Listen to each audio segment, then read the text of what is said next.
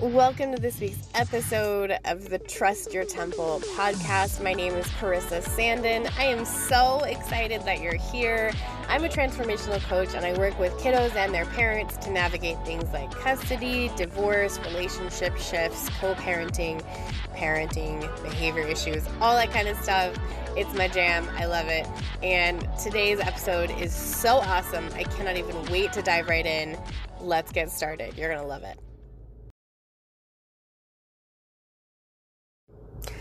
Okay, so I'm just going to preface this episode with, if you have spent any time with me, whether that's time in a session and you're a client, or you're a friend of mine, or maybe, you're my grandma and grandpa who are listening to this podcast. Hi, guys. One of the things that I wanted to share with you is my definition of autonomy. You'll hear me say the word autonomy. You'll read it on my blog all the time. It's going to end up being a category on my blog, I'm sure. Autonomy. And autonomy to me means providing independence and the ability to make choice. Autonomy and agency are very similar in my brain when talking about parenting. So when I say autonomy, I want you to think independence, providing a space for your child to have some choice about how their life goes, being able to do things themselves. Autonomous means the ability to do things yourself, to do things as an individual, to self-regulate. And when I use the word autonomy, which we're going to get into a ton today, I want you to think about autonomy through the lens of allowing your child some choice about how their life goes. Okay, so let's get that out of the way and let's dive into the real crux of this episode.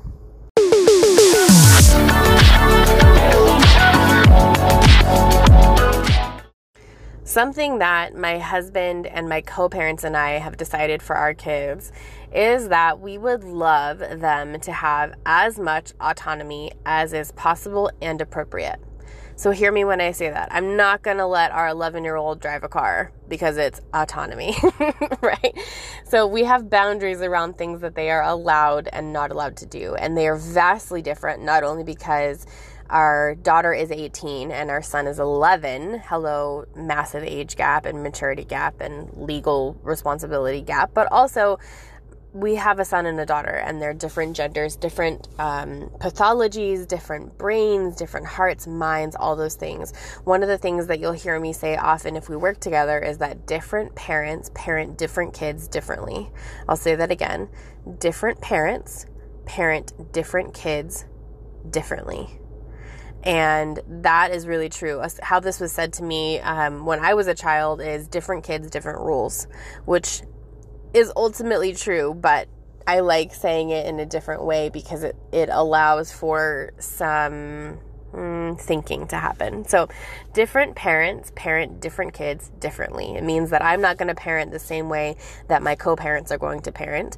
I don't even parent exactly the same way as my husband parents because he's a different human than me. He has different impulses and desires and knee-jerk reactions and different emotional makeup. All of that. We might be on the same page as co-parents for the goals for our children as a foursome, meaning bio mom, bio dad, and then the step parents. But we all parent in a different way, even if we have the same shared common goals. And one of the things that is a shared common goal that we've all worked in to our unique parenting styles is autonomy and choice, allowing our kids to have choices. Like I said, there are boundaries around this. If you need help on boundaries, listen to my last episode from the middle of August. But there are some boundaries around choices. So rule number 1, when offering your child more choices, offer them only choices that you're okay with, right? I'm not going to offer my 11-year-old the chance to drive a plane or a car because he's 11. Right? But I can give him the choice of, do you want a red cup or a blue cup for dinner? Would you like to leave now or in 5 minutes? Would you like to put your coat on or would you like to carry it? Would you like to wear your blue shoes or your red shoes? Would you like to do your history homework first or your math homework first? I'm not asking him if he wants to do homework. I'm asking him if he wants the math or the history first, right? So these are just really quick off the tongue examples because they're easily accessible to me.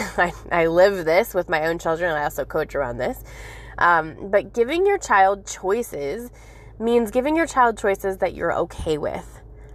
It means giving them the opportunity to pick something without reprimand. It's not like if they pick social studies homework first over math, you're going to be irritated. If you are, don't offer that as a choice.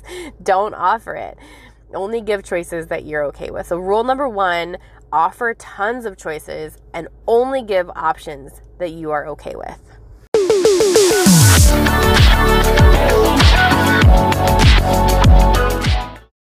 Rule number 2, if you are giving choices so much that it seems redundant and almost annoying, you're doing it right.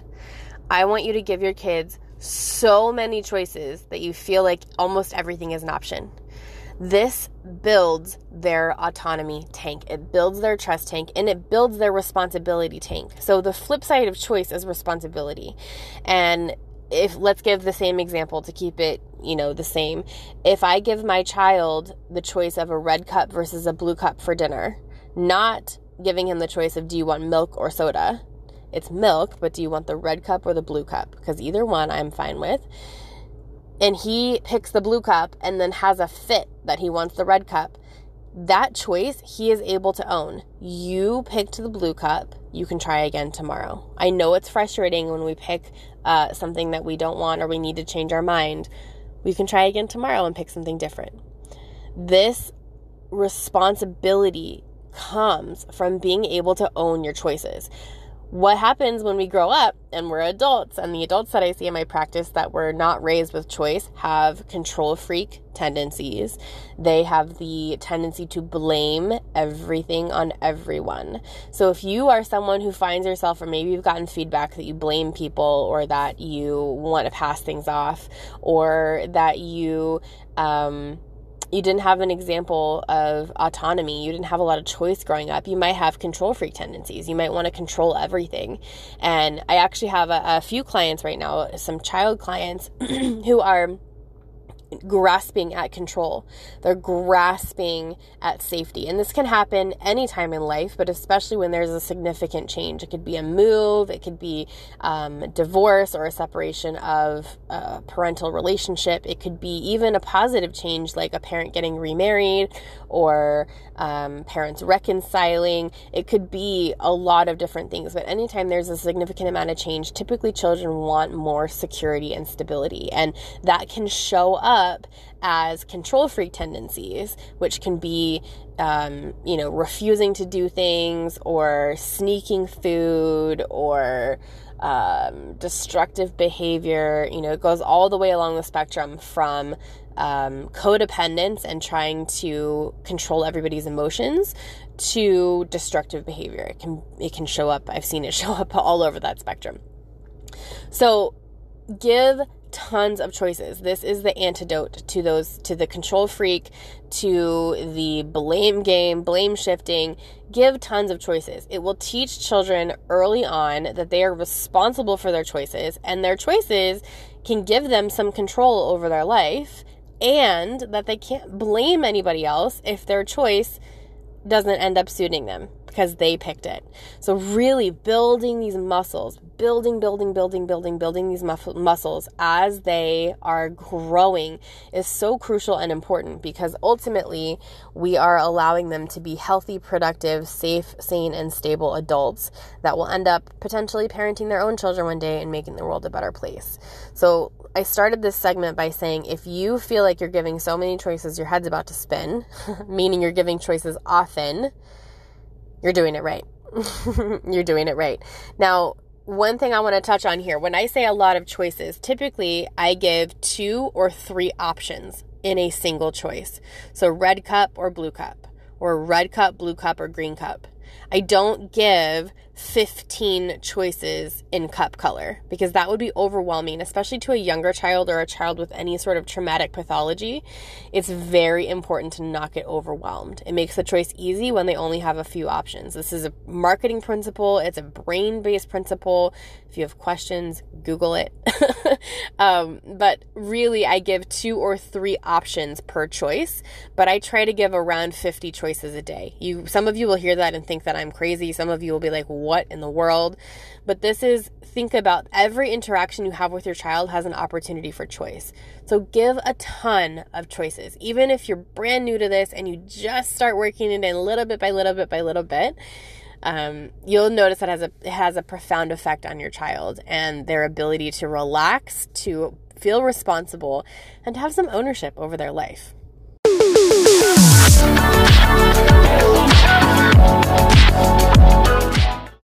The third rule I'd like to bring to your awareness today is to connect before you correct. So we talked about in the last segment when children make a choice that they end up not loving. Could be as simple as a different color cup or a different pair of shorts or the schedule of events. If you allow your child to choose, should we go to the mailbox first or the park first? Those kind of things are important. And if your child makes a choice that they don't end up loving, your knee-jerk reaction, like most parents, like mine is a lot, is to correct. No, you picked this. Remember, you said this, and you picked this, and this is what we're doing, and then we're going to go here, and if you don't like it, tough tooties, right? Like, that's a knee-jerk reaction that a lot of us had because that's how either we were raised or we've experienced parenting up until this point, or maybe that's how we learned, whatever. However you came about your parenting knowledge, and this is an opportunity to maybe shift that if this is calling out to you and resonating. So, I meaning in my family with my co-parents, our kids, 4 parents, we really love operating in a space of connecting before we correct. So this means for younger children, getting down onto the child's level, kneeling down, making eye contact with them, seeing the world from their perspective, both physically and emotionally and mentally. So bending down, looking from their perspective, making eye contact with them. Automatically, when you remove your towering over someone, you automatically relax their nervous system. You start to relax their nervous system response where they're able to tap more into what they're feeling versus feeling threatened, versus just being in fight or flight because you're taller and bigger and stronger, most likely, than your child. So getting on their level is really important. Connect with them. And then we want to offer empathy. First and foremost, we want to offer empathy. If you don't know what empathy is, go look at my blog because there's tons of articles that I've written on empathy. But ultimately, empathy is allowing yourself to witness and get perspective on someone else's experience. It does not mean you take their experience on as your own, but it means understanding their perspective and experience without judgment. So let me give you a real world example because this is important. My 18-year-old daughter had a situation last year where she chose not to renew her license plate, her car tags. Her license plate's expired, and it was very stressful. Needless to say, it was very stressful.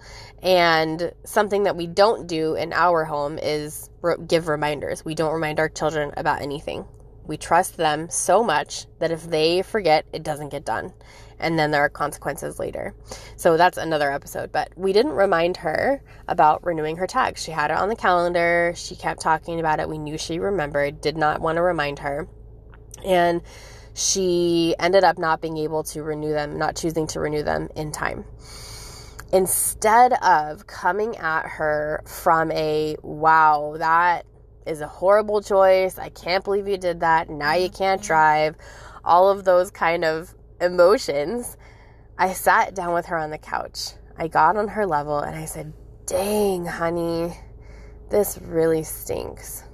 I remember actually when I was pretty close to your age, and I didn't know I could renew my tags online, and I let them expire, and then I had to pay a late fee, and it really sucked. This must be so stressful, and I can't even imagine how frustrating this must be now, knowing that you can't drive on expired plates because you're worried if you're going to get pulled over.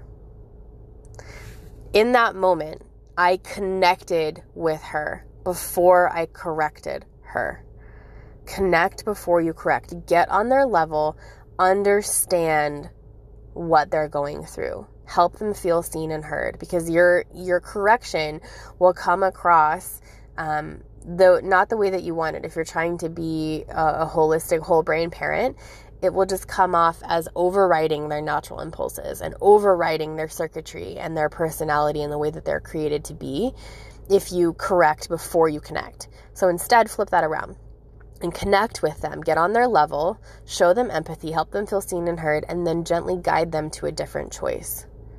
A different choice. Did you hear that? Let them make another choice. So I'll give you a different example. Something that is from a different child. So my 11-year-old son, we were at a very fancy, very, very fancy, like 5-star dinner, like hundreds of dollars a plate, very fancy dinner for an extended family member's birthday. And it was at a steakhouse. So you imagine a steakhouse, very, very fancy. We're all dressed up to the nines. There's steak knives on the table next to the plates. And he was 10 at the time. My 10-year-old at the time son grabbed his steak knife and started twirling it around in his fingers. Obviously not a safe choice. Instead of saying, put your knife down, which I'll be honest, sometimes is warranted. If your 2-year-old is running into the street, it's not a time to say, are you going to run in the street? Are you going to stay on the sidewalk? No, go get your kid and keep them safe, right? But in this moment, with my son at the table, it was when he was with us, not our co-parent. So he was with my husband and I and some extended family at the table.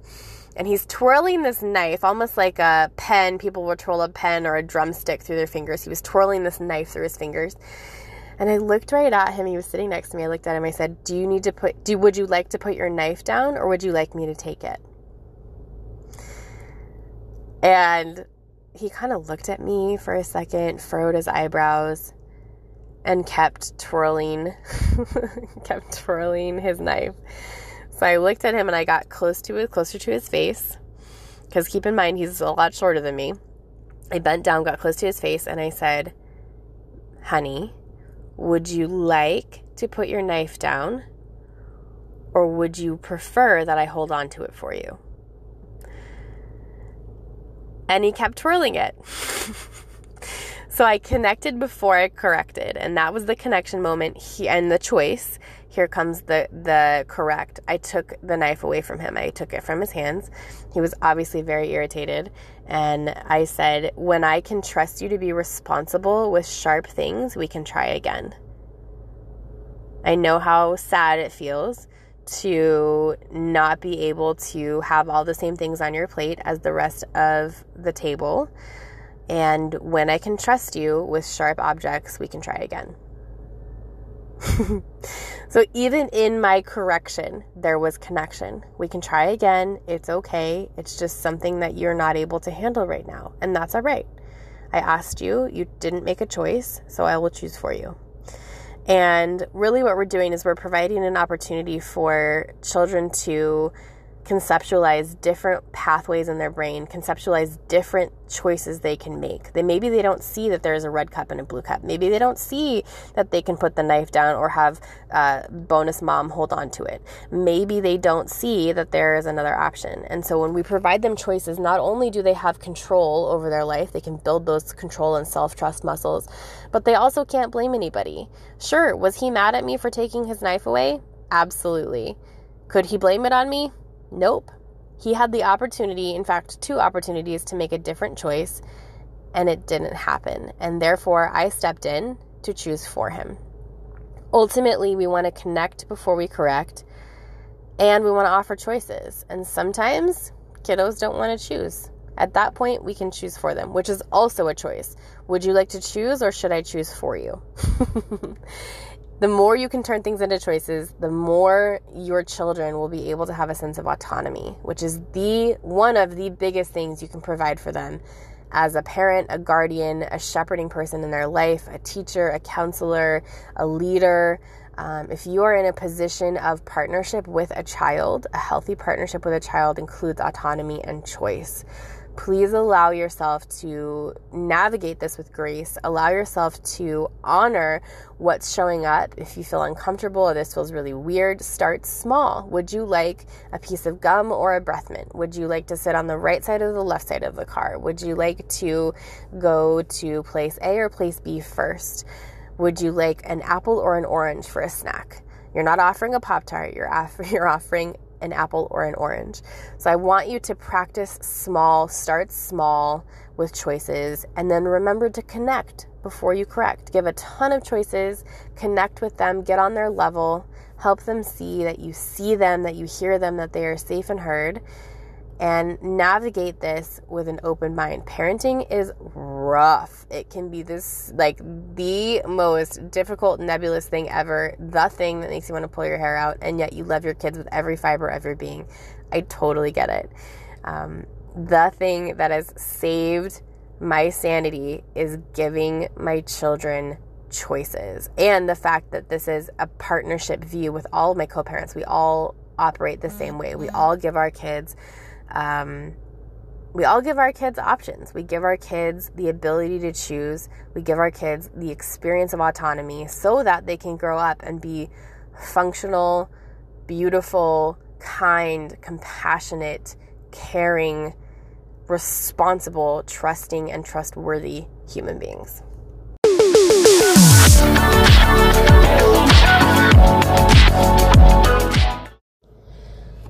I want to add one last thing. I get parents in my coaching group and in my practice all the time that will end up practicing this idea of choice and autonomy. And they inevitably will have what all of us have had, just like my son did at the dinner table at this massively expensive, beautiful restaurant. They'll have a fit. The kids will have a fit. They'll have a freak out. They'll have an emotional meltdown. It could be the going limp and you have to drag your kid out of the store or the restaurant. It could be screaming matches. It could be defiance or silence. It can show up a lot of different ways. Even my two kids are totally different in how they respond when they're in resistance. And so when your child is doing that, I want to give you a challenge. And this is not meant to be a challenge that you meet at 100%, because I want you to remember that you're human, right? Parenting is never perfect. It's always something that we are working on and fine-tuning and tweaking, or maybe not even fine-tuning. Maybe we're making large tweaks. Because it can be really wonky and it's hard to get right. But the thing I want to challenge you to do with grace is to allow them a choice about where they're expressing themselves if their expression is uncomfortable.